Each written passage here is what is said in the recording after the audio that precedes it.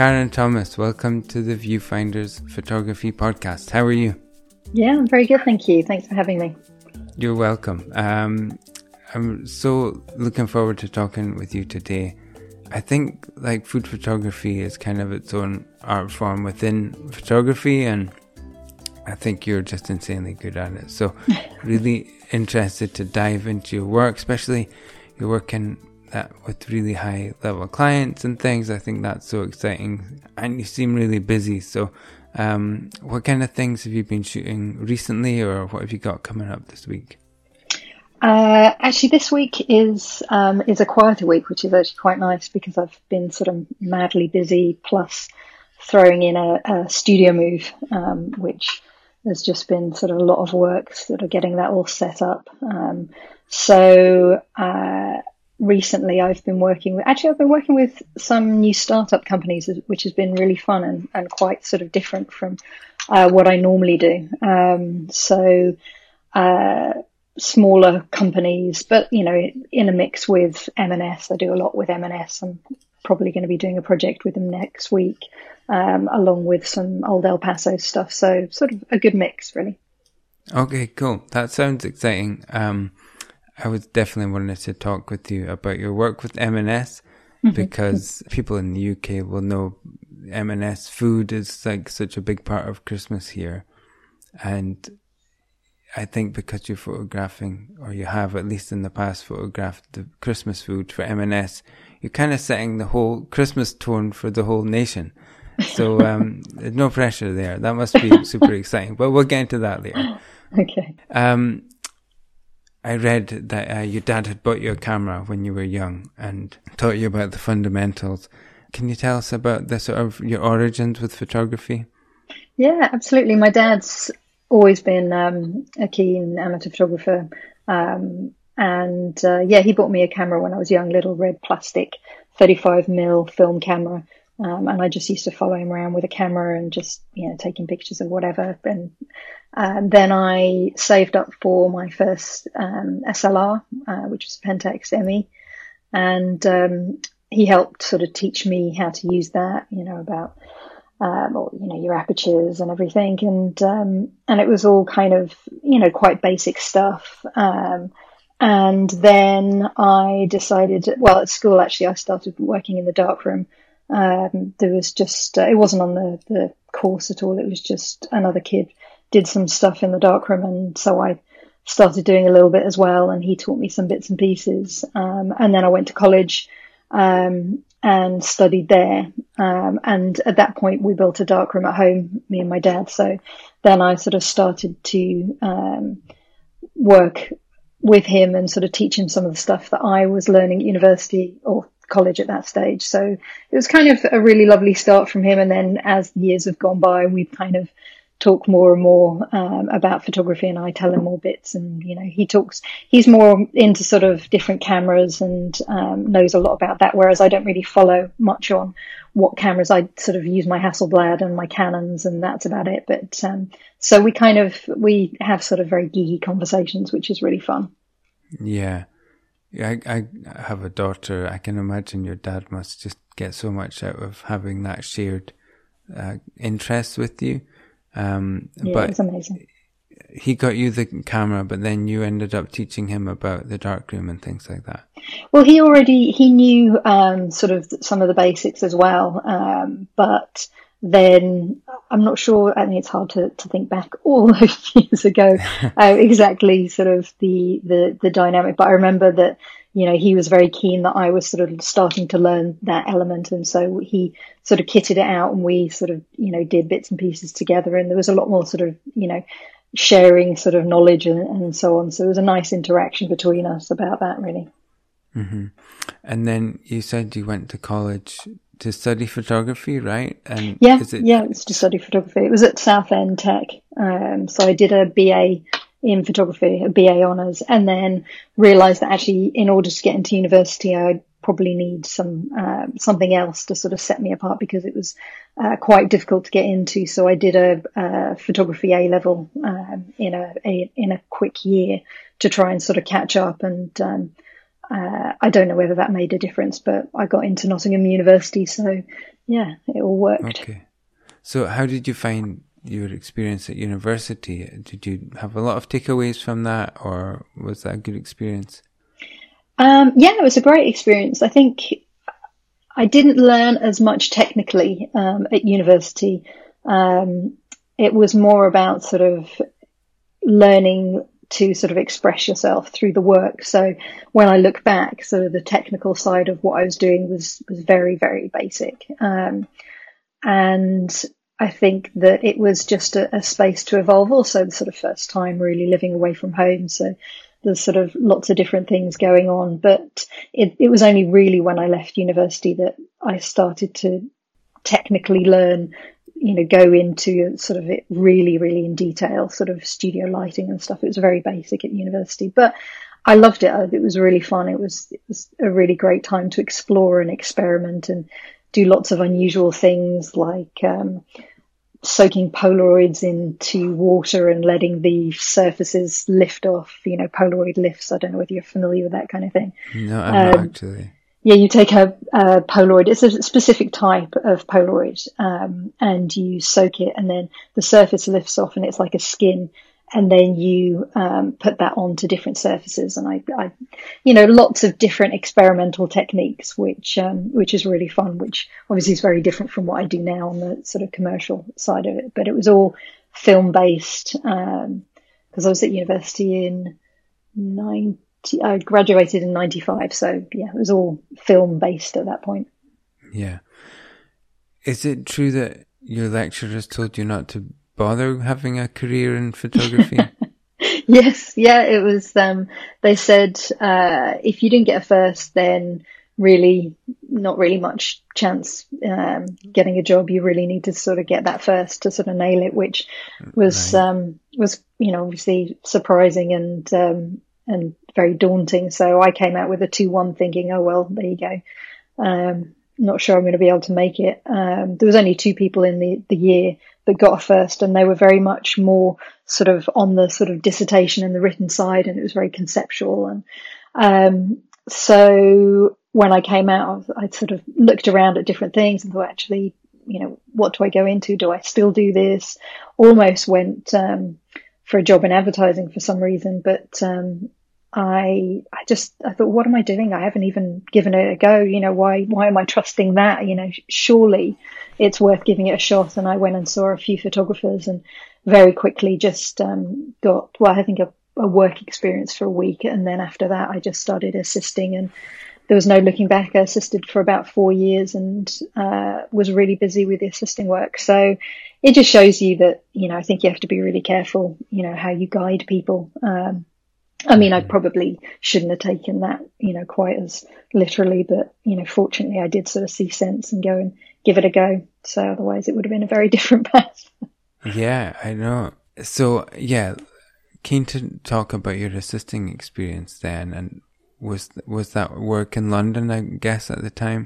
Yep. Yeah, I moved to Clapham, and there was a still life photographer in Clapham that sort of took me under his wing, and I did some stuff with him, and then sort of moved in different areas. So I did some car photography, portraits, even sort of a lot of fashion, quite a varied sort of selection. And then I did some food, and actually thought, no, food is sort of really the area that interested me the most. I love to cook, and I love food, so it seemed like more of a natural progression. Even sort of working in car photography, I'm not interested in cars really, other than the one that I drive. And fashion, I respect the fashion industry, but it's just not me. I'm just not really sort of, it's not something that really interests me that much. So to photograph it, you've got to really, really love something to put your everything in it. And I think with sort of finding food, I think that the problem was that at university it was all very conceptual, the stuff that I was doing. So none of it sort of translated through to what I was going to be commercially. I think at the time it was like, well, maybe I do sort of fiction book covers, because they can be a bit more conceptual, but it's just, how does that translate? But with food, it's like, okay, this is something I've not really done before, and I absolutely loved it. So that's when I sort of specialized. I think I did about a year of mixing all the different sort of genres, and then I went into food after a year, and sort of spent 3 years really focusing on food at that point. Okay, as an assistant? Yes, as an assistant. Yeah. Right. Okay. I mean, I went to college here in Aberdeen, and I had a good experience. We tried a lot of things, all on film as well. Brilliant. And then the day I left college was like the day that it tipped to, like, you wouldn't get film anymore. You just had to get a digital camera. But I feel like the real learning, as good of an experience as that was, is in being around photography and the work. So in the assisting years, what did you really learn? Like, what became apparent, or what's consistent through all the different experiences that you had that actually applies to being a really good photographer at that high level? I think there's so many things as an assistant that you learn. I mean, number one, technically, it just straight away, in the first week of assisting, you learn more than I did in 3 years at university, because technically, I mean, I think it obviously depends on which university you go to and how much they guide you technically. I think the choice that I made at university, it was sort of more of an exploration of ideas at that university, and gave you a lot of freedom in that sense. So definitely an amazing course to be on, but to then go and assist and sort of really sort of drill down on what you need to know and what you need to understand, building sets, lighting. I mean, car photography, if you can sort of light the insides of a car, and have, mirrors and little tiny lights, all around everywhere, then, you can scale that to anything.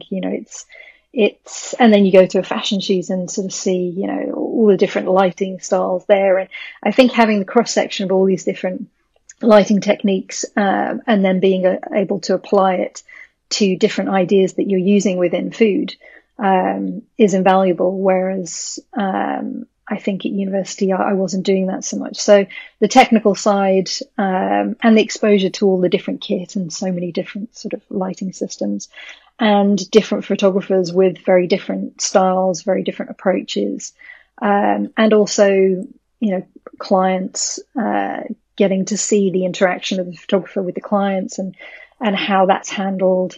And, even sort of from the financial side of it, how do you invoice, what kind of fees, what things, to invoice for, and how that all works. I mean, it teaches you very quickly, a massive amount. And I think sort of assisting for about 4 years was an amazing experience, because it really gave me a very sort of broad base. I was assisting on editorial shoots to big advertising shoots. And as an assistant, really, that's where I think where you get the majority of your experience, and it will elevate you to give you that good start as a photographer. And I think some people want to sort of have a shorter time assisting. And I'd say that actually having a good amount of time, because you can't go back, it's very hard to sort of, as you go out as a photographer and then say, oh, actually, I want to do a bit more assisting. So, because I feel like I haven't got enough experience, once you start making that leap. So I'd say sort of giving it a solid amount of time so that you really learn the most from a broad range of people and get very different perspectives, I think is invaluable. Mm-hmm. Is there still a route then for young people to go that assisting route as a stepping stone to a photography career? Oh, absolutely. I use assistants, and that's their sort of journey as well. And the assistants, I use all freelancers, and while they're working with me, obviously their job is to, they need to do their job at the same time. I'm there trying to teach them at the same time. So, if I'm lighting something on set and it's not something they're familiar with, I'll explain why I'm doing something so that it's as well an apprenticeship and not just them sort of making money. I mean, some assistants go on to be full-time assistants that don't sort of have a desire to actually become photographers because that's professionally what they enjoy doing. Mm-hmm. And then others sort of are looking at that progression and looking to learn as much as they can. But no, very much so. I use assistants all the time. So when did you feel like you were ready to make the step to being a photographer? And what was do you remember the first or early assignments when you really took that step?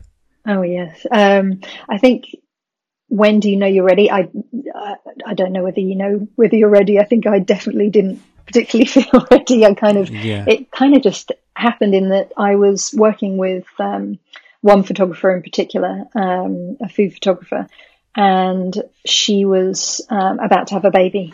And she said that she had sort of various clients. Would I like to shoot for them and use her studio, use her kit, and then she'd take a fee for all that, and I would work sort of, in her setup, but obviously, start with my style. So that was the first shoot was Evening Standard ES magazine. So I had a page or sometimes 2 pages in Evening Standard magazine every week. It was when it was sort of a bigger size, sort of not the sort of A4 that it is now, but obviously not as big as A3, but that sort of larger format magazine, and it was weekly. So it was an amazing experience. It was an amazing opportunity, and without as well having the risk of setting up your own studio, and without having to sort of buy too much of my own kit, because I did have a Mamiya 645 at that point, but we were also shooting on 5.4 film at hers, so I was able to use her 5.4 Sinar at that point, and then it led into other jobs that I was doing, sort of that were her clients again, sort of Kettle Chips. I did a big PR shoot for them. Lots of things sort of started through her, but also I'd been assisting on M&S shoots with a photographer that I used to work with, a food photographer, and I'd been assisting for quite a while, and the client often said to me, when you go out on your own, make sure you bring me your portfolio, I want to see, what your work is like and what have you. But because I sort of started working in a different way, and that I hadn't decided, right, I'm going out there, I'm going to get a portfolio together and target people. I sort of went into it through the other photographer that I didn't actually have a portfolio. So this client actually saw my work published and gave me a call and said, why haven't you been to see me? What's going on? And I said, well, I just don't have a portfolio yet. I'm just suddenly working and sort of juggling that. And she said, right, I want to get a portfolio together. I want to see you. Call me, next month. I want to see it. And so I went to see her, and she gave me a tiny shoot. It was just like a half day. It was a packaging shoot of what are they called? They're like the equivalent of Jaffa cakes, but M&S do them. Okay. So I did the sort of packaging on that. It was just a little taster. It went fine, no problems. And then she gave me a whole packaging range, and then another one and another one. And then I started doing their sort of point of sale, and then started doing big window shoots. And it sort of, it escalated pretty quickly. And then because I was doing lots for M&S, other things started coming in. Mm-hmm. I started working, I left the other photographer's studio, started working in my own studio, and actually I started working from home at that point. But it went very quickly from that point. I think that sort of contact at M&S was absolutely invaluable. I'm still friends with her today, Caroline Wooden. She's a really, really good friend of mine. And yeah, she got me my first job 20, what is it, 3-4 years ago or something like that now. So yeah, long time. Yeah. So that's a great story. So just to kind of recap. When you say packaging shoot, it's the picture of the Jaffa cake that goes on the outside of the Jaffa cake packet. That's what you mean. Not a pack shoot. Yeah. Not pack shoot photography where you take a shot of the pack and it's just the pack. It's not a pack shot, it's packaging photography. So that's the photography that goes on the the packs. I thought that. So you've got your combination of skills that you've built from assisting, but also the relationships that you've built, which I think have paid off for you. I think there's a lot in that, in terms of people, if people are wanting to make their way in any line of work, I guess, in the world, those relationships are so important. It's not only your technical skill. You have to have those. You have to be a good person, people don't want to work with someone they don't like and that kind of thing. So, I think that there's just a lot in that story and really good to have that person who believed in you and gave you a go. Yeah, absolutely. I was very lucky. I mean, you say about the sort of personality, I think sort of previously photographers could get away a lot more with being sort of more arrogant or, very tricky. And, there's lots of stories of different things that have gone in studios. But I think it's harder to be like that now because I think there's just a lot of great people around, friendly environments. And I think that, there's less of that sort of, I guess, this bad behavior.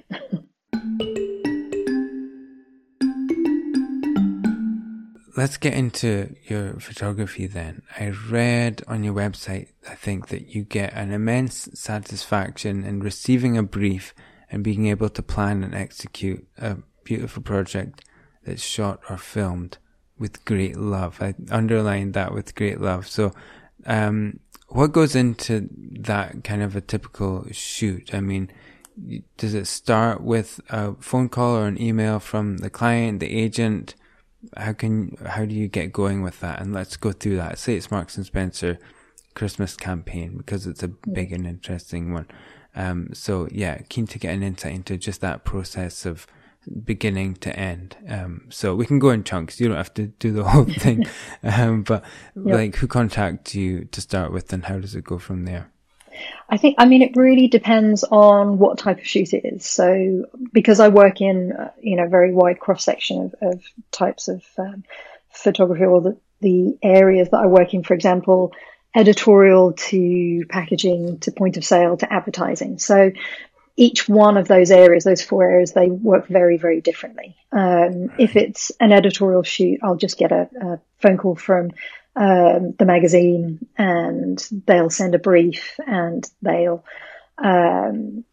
contact the prop stylist and the food stylist, and that'll all be organised. And it's very much it's low sort of production on my side. I don't really have to think about it. It's mainly on the day of the shoot. I'll look the day before, have an approach in mind, and then on the day of the shoot, then we'll sort of work very freely and create. I don't have to work to certain sort of scamps or drawings that they have in mind. The briefs are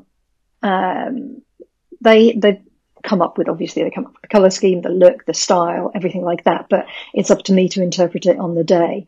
Whereas if you go to the very other end of the spectrum and it's an ad shoot, then when it's an ad, I get a call from my agent, and generally it's a triple bid. So there'll be a couple of other photographers in the running. I generally will have to write a treatment for it. I'll have a chat with the designers, the creative team, and get an idea of what they have in mind. And then I'll put a treatment together, which will be my whole approach for the project. And that'll explain to them how I plan to light it, what camera angles I want to use, what I'm trying to say, what my voice is through that, how I can really interpret their brief. So that's a very, very different process, and it's followed by, more meetings. And then once it's nailed down, and, if I've got the shoot myself, then I'll have pre-production meetings, So that's a very, very big process. And then in the middle, you've got sort of packaging and point of sale. So say, for example, it's an M&S Christmas shoot. Then again, it depends whether it's a Christmas shoot for their point of sale or advertising. The advertising will follow that process. The point of sale, so all of their in-store posters, their shop windows. I get called by the art buyer. They book in the date. Then I liaise with the art director. They commission the prop stylist. I speak to a food stylist, and I'm sent a brief in advance. And then on the day, we sort of work again very loosely following their sort of criteria, but nothing sort of scamped out again, unlike when it's an advertising shoot when I can be given lots of scamps to go off. So it's a very sort of different process. I mean, I've given you a very sort of condensed one of each. And I've been working with lots of startup companies. And again, that process is very different because I'll help guide the startup companies to understand the process. And there's a lot more from my end to try and explain the process and also work with them to understand what it is they need and guide them to creatively maybe putting a team together that can give them all the different elements they need. So it is very different. And I think that's also one of the things I love about it, that each project is very, very different, and it's a very sort of different approach depending on the sort of genre you're working in, but also who the client is, because each client has a different process as well. So it's also dependent on what they want from their process. So that is super interesting. And I guess people who wanted to become a food photographer in the kind of way that you work, I don't know if there could be any other way in than through the assisting route, given what you've said, because there's so many elements to learn that you just wouldn't know from the outside, you know? I mean, I think that you could, and I think people do and have. I think that, you know, you could approach magazines directly. I think you don't straight off start going into advertising work. And I think it's the best route is to either work with, as I was saying, startup companies are a good place to start, because then you get a good range of working your portfolio, and startup companies don't have any preconceived ideas of how things work. So I guess you can sort of form your own sort of approach with them. Magazines are a great way of starting because, again, the process is very simple. You know, they come to you with a brief and you have to follow that brief, and you work with them on the day, and there isn't a lot of the pre-production meetings and everything else involved. So I think those are the ways in. I would absolutely still say assisting is an amazing way, because I think it's easier to progress later to advertising if you've assisted in advertising. I think if you go straight into working for, and you haven't assisted, if you go straight into working for startup companies and you work with small companies and also magazines, you build up a body of work, but you don't build up the experience of working in advertising. And of course you can obviously cross over. And if your work is, you get to that sort of high standard and you produce work that, you could absolutely work in advertising with, not knowing the sort of the ins and outs of it, wouldn't necessarily stop you. It would be harder. But at the same time, if you've got the motivation, the drive, and you've got amazing work, then you could absolutely do it. And, you can, subvert the system and do it in different ways. Yeah. Absolutely. Okay. So let's say it's the M&S Christmas campaign. There's a lot of food to be shot. And I guess you're doing it in the middle of the year or something. So I want to go on set with you here on that. You have a relationship with them, so do they kind of know what they're going to get for you, or is it like every year they have a different kind of specific look that they want to do for this year's campaign? I think it's reviewed every year as to what their Christmas look is going to be, and there's an overall sort of look at the moment which has been sort of as their sort of base for their style, the sort of beautiful, relaxed, very grey zinc surfaces. And this is the sort of general style of M&S at the moment, which sort of is in their point of sale and their advertising. They then say, I forget now how many years, maybe it was 4 years ago, that there was the very different look, which was called their Adventures In food. And so it was the Adventures In campaign, and that was all the overhead stuff, predominantly on black, but sometimes was on white, and it was all sort of geometrically placed. Everything was symmetrical. And so when they moved from that to this look, that was a whole very different look. Now, when it comes to Christmas, it depends on whether they don't generally, for point of sale, go very, very differently, because I think it still, they like it to stay in the style of the year, but bring in certain elements. So there will be sort of Christmas lights that will feature, and maybe some ribbon element. There was beautiful color coordination of baubles last year that was sort of a kind of teal color and a very bright pink. But again, it was quite subtle. It was in the background, but that was a theme that sort of came out, and that was, I think last year was the first year that happened. So something else might sort of then start to form for this year. But Christmas sort of breaks down into different sections throughout the year. So the advertising generally is later in the year. The point of sale is around this time. Their press packs used to be around March, April time. And then there's the editorial side of things, which as well is a different time of year. So there can be Christmas shoots throughout the year for different types of, for different usages, basically.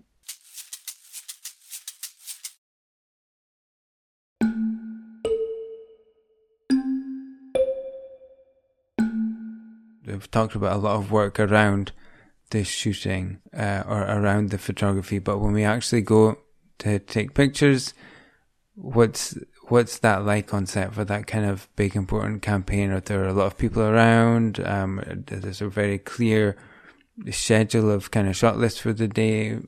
What's your place in all that? How does that go? So there's always a clear outline for the day, just to how sort of structured it is really, again, sort of depends on the shoot. So say it's an editorial, we know how many shots we've got to do.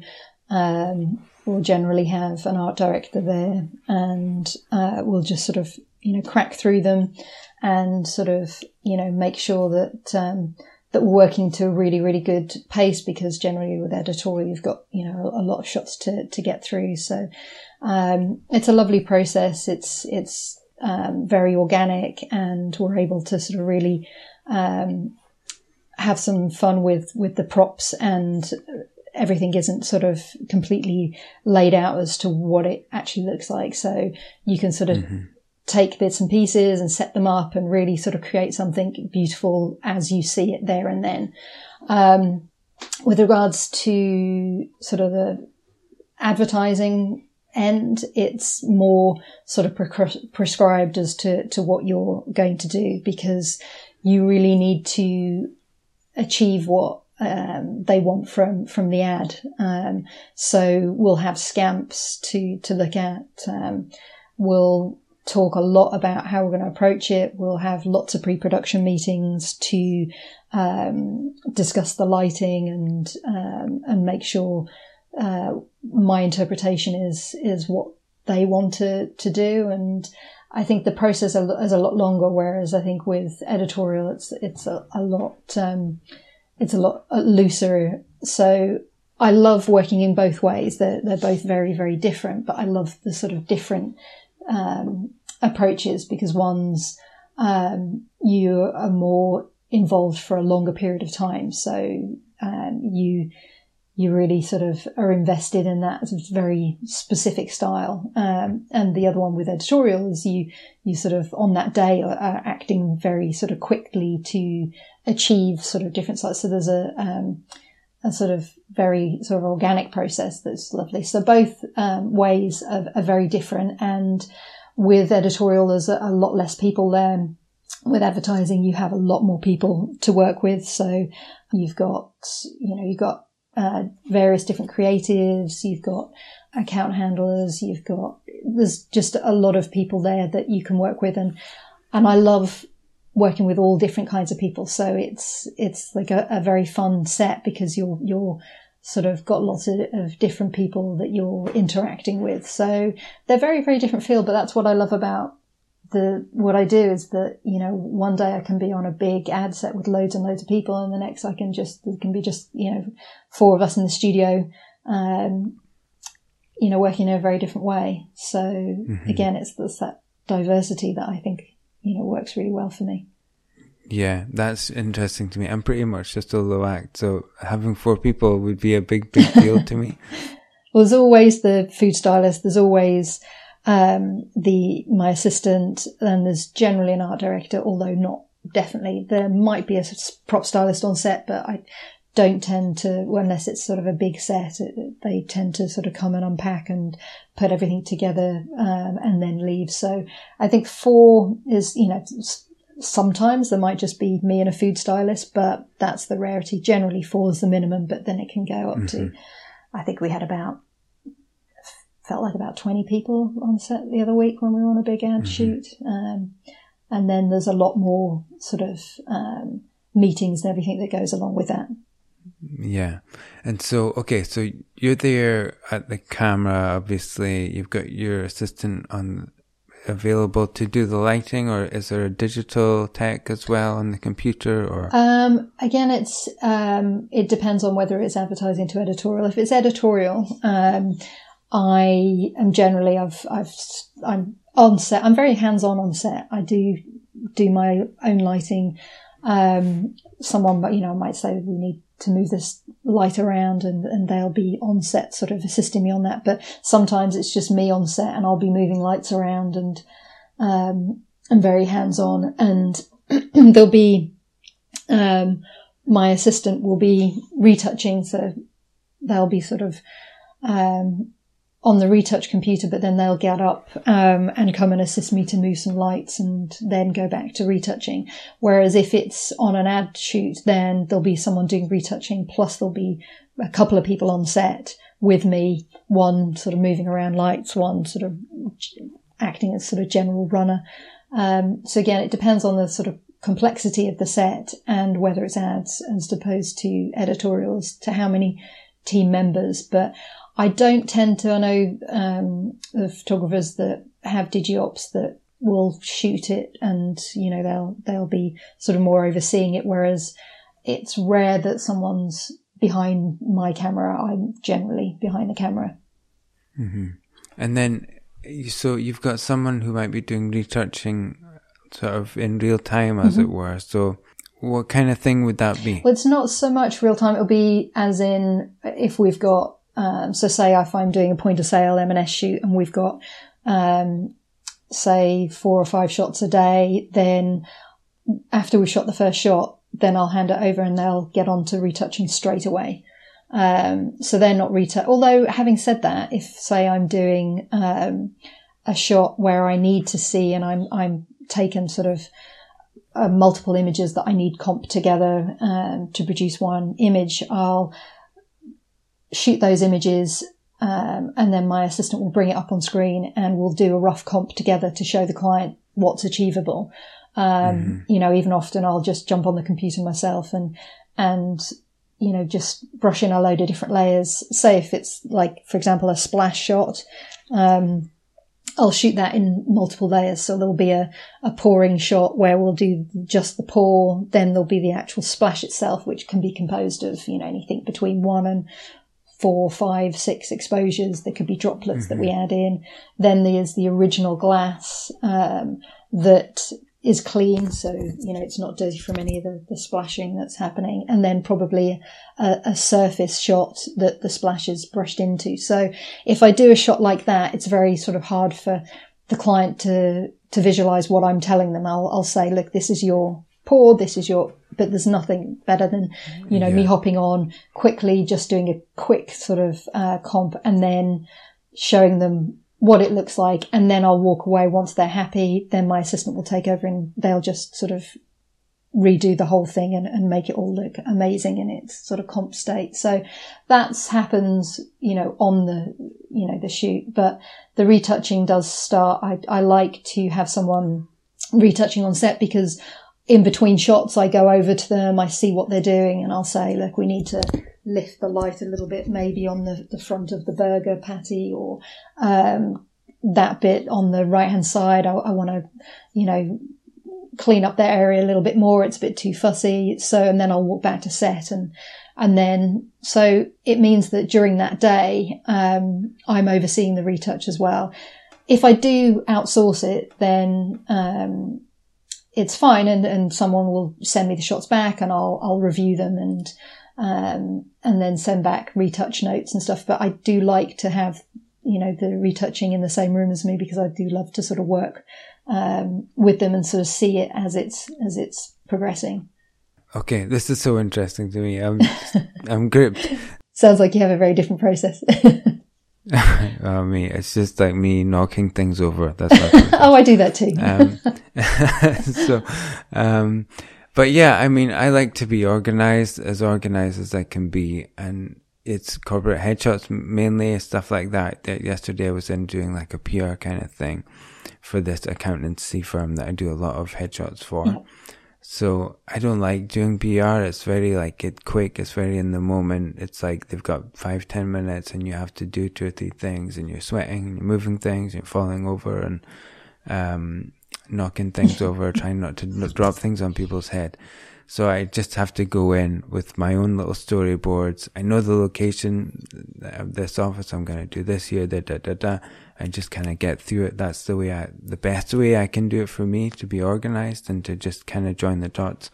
I don't like when things are like uncertain or up in the air. That makes it difficult for me. I think I like to know pretty much what I'm going to do before I go out. And obviously that changes and flex, but it's all me, I'll have an assistant sometimes. So yeah, it's a real insight into that world. Okay. And then, so you're shooting between yourself, the art director, the stylist, you can work to the shape of the picture. And then presumably it's up to the art director to say, okay, that one's fine. We can move on to the next. I think, so sometimes it doesn't stop at the art director. Sometimes so if we've got a client, then so on an ad shoot, the art director will work with me, and then we'll bring in the client. And so, there can be 10 people standing around the monitor, and we'll discuss what we've done, how we got there, why we went in the direction we chose, and then the client will, either say they love it, which is amazing, or they'll say, actually, have we tried this? We wanted this, or, and then go through some feedback, and then they'll go off, and we'll then sort of make some tweaks and change around things. It's sort of a long process. Whereas, with an editorial shoot, the art director will say, yeah, absolutely, sign off, and then, we move on. Or sometimes it will go to the food team. So, sometimes the person that's written the recipe, on the magazine will see that and just sign off whether is how they'd envisaged it. And again, with clients, like M&S, I'll be working with an art director, but then it might go off to the team at M&S to sign off. It really sort of depends on what that company's dynamic is. And so you've done a lot of work, obviously, for quite a long time. Do you still get a kick out of seeing that in shops and on billboards or whatever? Absolutely. I love it. I love turning around and sort of spotting one of my pictures and go, oh, look, that picture's up there. Or at the weekend, we were driving down. We were away for the weekend, and we were pulling off the motorway on a roundabout, and there was a massive truck with M&S pictures on the side, and so we were driving past going, oh, look, there's one of them. And it's lovely. It doesn't get old. I often pass them in locations. I was in Tokyo earlier this year, and I was in Costa in the airport, and And so I was like, oh, look, there's loads of pictures in here. It's, you know, and it was amazing. So then, you know, I don't tend to have my picture taken with my pictures anymore, you know, but I was like in Tokyo, I was like, take my picture with my pictures. I'm in Tokyo. So that's nice. And I think it's just lovely. I think, you know, it's amazing to see that, you know, people want to put your work up. It's a lovely, lovely feeling. It really is. Yeah. Do you want to tell the person sitting next to you in Costa that that's your picture, or like, they would have no idea that the photographer was sitting there? Oh God, no. Oh no. I'd get far too embarrassed. In fact, if I'm out with my mum, like, you know, if we've been to, you know, Costa's a good one, or M&S, if we're in there and there's my pictures, you know, up behind the person that's serving. And if I make the mistake of saying to my mum when we're in the queue, oh, look, there's some of mine, then when we get to the counter, she'll then say, my daughter took these, and and then I just want to, you know, sort of melt away. I'm not good at that side. So if it's just me, then absolutely no, I don't mention it. I've got a picture I did for this local coffee wholesaler, maybe 10 years ago. And they supply coffee to a lot of independent coffee shops around. So there's a sign that goes outside the coffee shop saying the coffee is from Caber Coffee. So there's a coffee cup with beans dropping into it, and there's some beans around, just like any coffee picture with, you know, a cup and beans. And so that's like around the whole town. And my daughter, anytime we go past, she's like, Daddy, that's your picture, but she's telling everybody else, you know. Oh, that's lovely. It's sweet, yeah. That is lovely. I think that it's lovely. I think if someone else says it, I think it feels easier than you sort of going, oh, there's my picture. It just sounds a little bit odd. I mean, people, you know, even when my mum says it, the person sometimes just looks up and looks a bit blank. It's like, yeah, okay, whatever.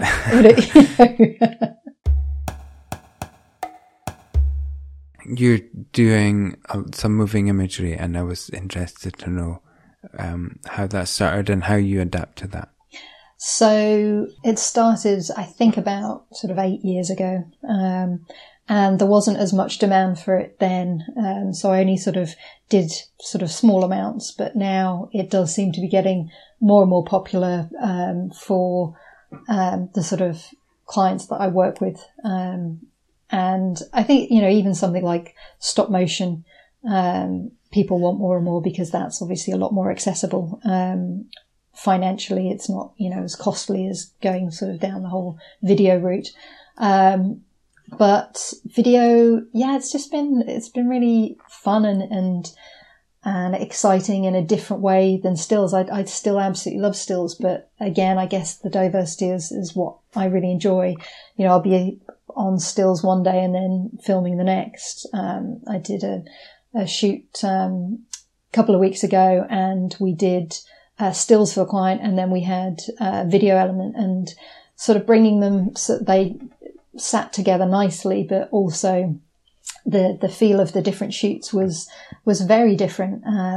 And I think on a video day, I think I work with bigger teams, so that obviously is different. I don't mean, you know, on ads we have more people obviously, but there's more people on my team on a video day, and I think there's something different about when we're filming something, and because also I generally I'm not behind the camera. There's some stuff that I do and I film it myself, but I generally work with someone using the camera themselves. So the DOP that I work with, he's a camera op, and I mean, I'll still move the lights around. I'm very hands-on on set, unless it's, you know, advertising, that kind of thing. But if it's sort of some of the mid-range stuff I'm doing, I'll be there, you know, very hands-on, but someone will be behind the camera. So it's a very different approach for me. So I'll be saying, you know, can we, you know, go higher? Can we come from this angle? Can we have the shaft of light here? So it's a different sort of way of working. And then when the files are brought up on screen, if it's like a splash shot and we've seen it, but have we got it? And we don't know. And, you know, it comes up and, you know, everybody's like, wow, there it is.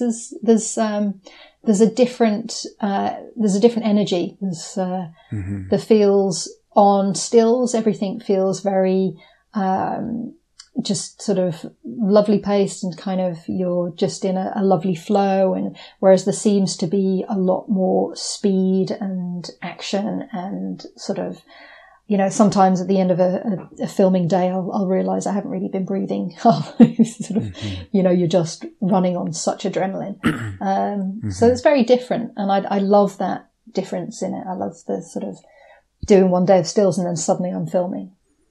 Yeah, obviously the way things are moving, there'll be more demand for moving images.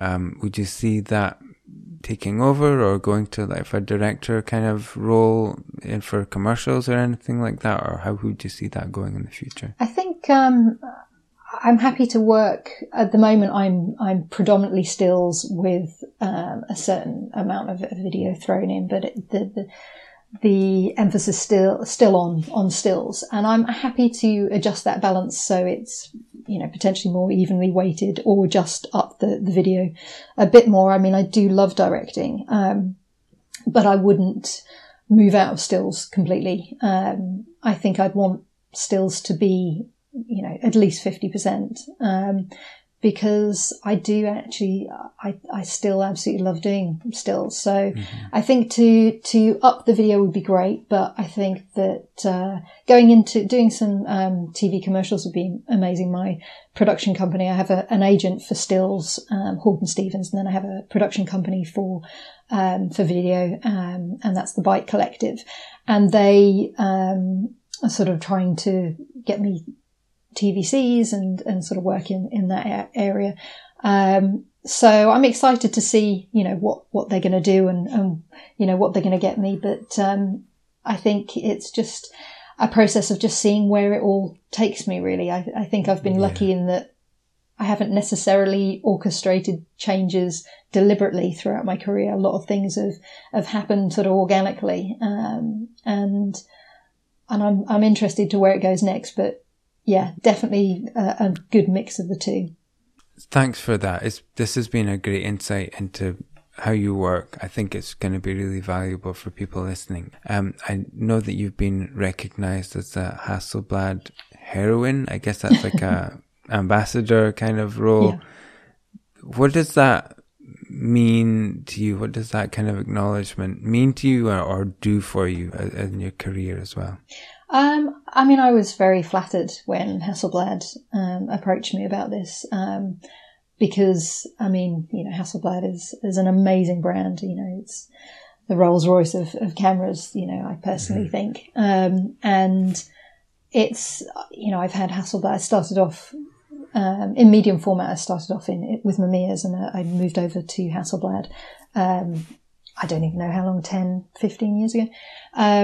And, you know, I've always, you know, loved their cameras, and felt strongly. So when they came to me and said, you know, we want you to be, one of this year's heroines, I think it was lovely. It was different people, different women from around the world in different areas. I was their first food photographer. So again, that was, a really lovely thing to be able to say. And I think any kind of, endorsement from someone else, from a company that you respect is always, you know, an honour.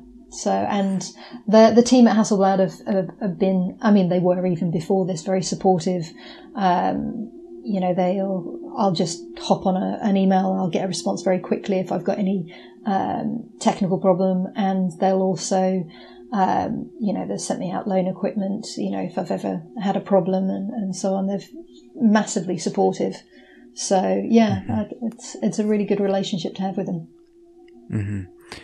When you have that kind of camera, like, what does it really give you when the camera's in your hand that it sets it apart from other equipment that you could use? Well, I think Hasselblad, I mean, are known for their amazing lenses. So when I was sort of testing out different cameras that stage, because I moved over to Hasselblad when I moved to digital. So previously I was shooting on film, and that was with Mamiya. And when I wanted to make the leap over to digital, that's when I sort of started sort of testing out different cameras and thought, okay, this is a new start. Where do we go? And I tested them out, and the image quality was far superior on the Hasselblad. And then I think that they, you know, the quality of the back, it's 100 meg back. I've got the HD6. It films in 4K if I need it to. I don't generally use it to film because, as I say, I use another team, but there's a cake video on my website that was all filmed on the Hasselblad, so you can see the quality of it in the video section. So it's just a beautiful camera to use, but you know what it produces is amazing. So yeah, it's a good one. Yeah, and then for shooting, is there like a right focal length for food photography, or would you like that to be? Well, I shoot either with my 120 or with my 100mm. And although there are some shots on my website that are very super wide angle, hired a couple of lenses, and we wanted like a really, really extreme point of view. And that was really fun to do. It was very different, but generally you're really, 100 to 120 is sort of what I would go to. The 120 is a macro, so that helps in that sense. The 100 I like as well because you've got different apertures that you can do. I think it goes down to 1.8 or something, whereas it's probably 2.8. And the 120, you can't open up as much. So if I'm wanting to have a shallower depth of field, then it helps to stick the 100 on. But if I'm going more macro, then the 120 is good for that as well. Okay. And then you shoot straight into the computer, presumably. Yeah. Is it Capture One or? No, Hasselblad has its own software, so it's called Focus with a PH. So I shoot tethered to an ISO, and yeah, it's all done within Focus, and I do as much as I can within Focus. It's a very sophisticated piece of software. There's a lot that you can do within it, and then once I'm happy with everything that I've set, then I'll process it out to a TIFF, and then that's when the retouching happens at that stage. But I'll try, I'll try and make sure that the file that I process out is, it's had as much work to it at that stage rather than sort of, less corruptions to a processed file. Super interesting. Congratulations on that acknowledgement from Hasselblad. Thank That's you. like obviously that is significant, and yeah, you deserve that. So Thank well you. done. That's very kind of you.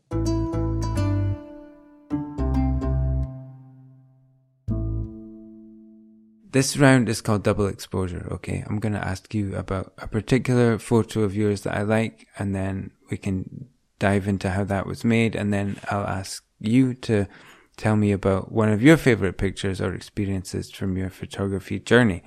I had this one earmarked. I don't know if it's what you were referring to, but it's a shot of a guy making chicken in a pan, or it might be a lady, I don't know.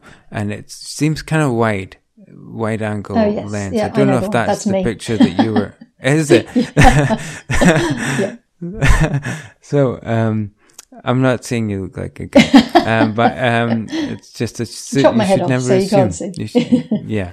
So, but I noticed that it felt like it was shot a little wide angle to me. Is that one of the shots that you were referring to? Yeah, I had what lenses were they? I think they were 35 and 50, or was it the 28 and the 35 from Hasselblad? And I just wanted to do these really extreme shots. And so that day was actually that's a test shot. So that was just literally me and the food stylist. So I set everything up, and then I stood behind the camera, and I also did a live view so I could see the screen.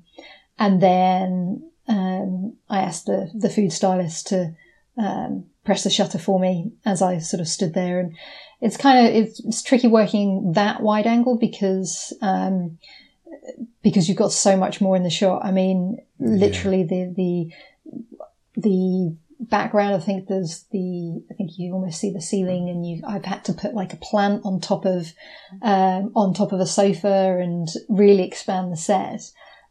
Also the chicken, at the normal angle the chicken it looked absolutely tiny. So that chicken is standing on its side so that it looks like around us. So I had to really, sort of adjust that shot from what we normally would. Okay. It's really interesting because like the pan comes right into the foreground, and the surface that the pan is sitting on is coming in there. I think it was about a centimetre away from the lens. I think it was that close. Yeah. Right. I don't know if someone who's not a photographer obviously will put that together, but it has the feel that it's a little different anyway. Mm. And you have that kind of intimate, kind of close feel that you get with a wide angle lens. But I noticed it because it was just a little different than the normal kind of way that you would shoot food photography. Also adding to it, I think, is you're squeezing a lime or a lemon or something. With like a lemon squeezer, I can't see it it's that well from where I'm sitting. Yep. Yeah, and with the droplets going in there, you've got the steam coming up. I hate shooting with a wide angle lens because it brings in all the clutter as well around the place. But you've done that really, really well, and it has a real distinct kind of feel to that shot. I think there's another companion shot on your website as well. So interesting. So having a test shoot, would that allow you to just try things out like that you were maybe curious about? Yeah, I think that with a test, it's just really fun to play and experiment and do stuff, as you say, that you don't, that you're too restricted. You don't, get the opportunity to do on a shoot. So on a commission shoot rather. So with this idea, I just got together with a food stylist. There was just the two of us in the studio, and we sort of set up with this wide angle lens. And I loved the idea of the wide angle lens, but just having chicken in a pan, it didn't take up enough area in the shot. It wasn't interesting enough. And so it's like, okay, well, let's bring a human element in, and let's bring some action in, because again, it needs to feel really fun, dynamic. And so then, I started doing different things on set, and just the squeezing of the lemon, with the drips and everything, it just suddenly started bringing everything to life and gave the whole thing, it just elevated everything. So it was, usually I have a bit more of a set idea, but with this one, it was, I just didn't know how it was going to be to go that wide angle. I mean, I've shot wide angle obviously before, but it was to go quite extreme, and I was having to push the pan up so that it was, as close as I think it was not even as far away as a centimetre away from the lens. It literally was in there. And to then play around and say, well, how much of this shot do we need to style? And it was just really fun. I think that you learn a lot when you're doing a test, and you can take a lot more risks, and you can experiment. And then when you come to then shooting something else, you can bring those learnings. It doesn't happen very often that people come with that kind of brief. So but it also does mean that sometimes people see this on the website and say, we want to shoot in that way. So again, it sometimes, inspires people to do that kind of shot. So then I'll be able to approach that knowing exactly what's entailed. Yeah. But that's the fun of tests. I love playing around. Okay, let me throw it back to you. Is there a moment, a photograph, or just a great experience you've had on your photography journey that you could talk about? I think one of the highlights in my career was, it wasn't necessarily the shoot itself. The shoot was great. It was a Costa shoot, and it went all according to plan, and the shots, I think were just, beautiful, glass, shots with ice and iced coffee.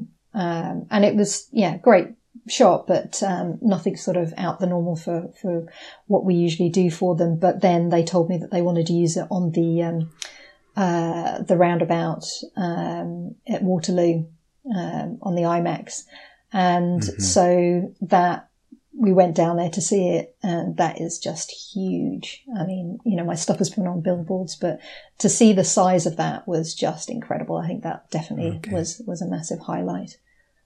So that's in central London. Yes, it was a couple of years ago, and it was in central London, and it's this. It's a huge roundabout, and there's an IMAX in the middle of the roundabout, and this IMAX has a glass-fronted surround, and that my photograph went all the way around it, and so it's basically like having your picture on a skyscraper. It was just like, wow, okay, this is big. That's a big awesome. highlight. That's awesome. Karen, I've so enjoyed this, and there's so many other pictures I could ask you about, but let's round this up. There's a quick fire round. If you've got time for a few quick questions. Sure. Okay, wide angle or telephoto? Telephoto. Color or black and white? Color. Do you ever get the chance to shoot black and white? Not for clients, just not, no. Not, yeah. Expensive lens cloth or the corner of your shirt? Whatever's closest to hand. Really? With all those people on set, I would be using the cloth for sure. Yeah. The cloth ideally, but if there's an issue and I've got ice cream on set, and then, you've got to work quick sometimes, so yeah. Yeah, okay.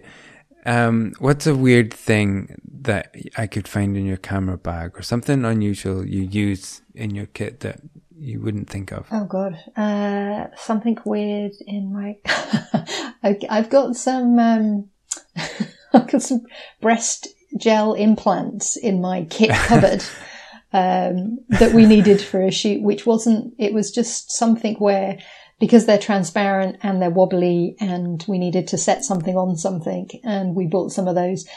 They came in quite handy, but they've never been used since, and my accountant did question the fact that I had them in my tax list. Yeah, but you never know. They've got to stay in the kit. Absolutely.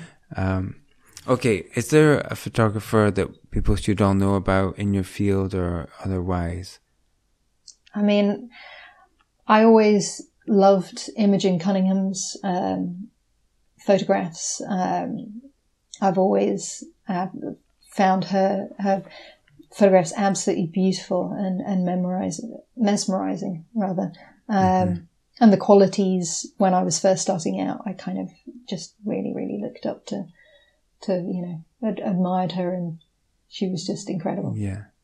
So is that a food photographer as well?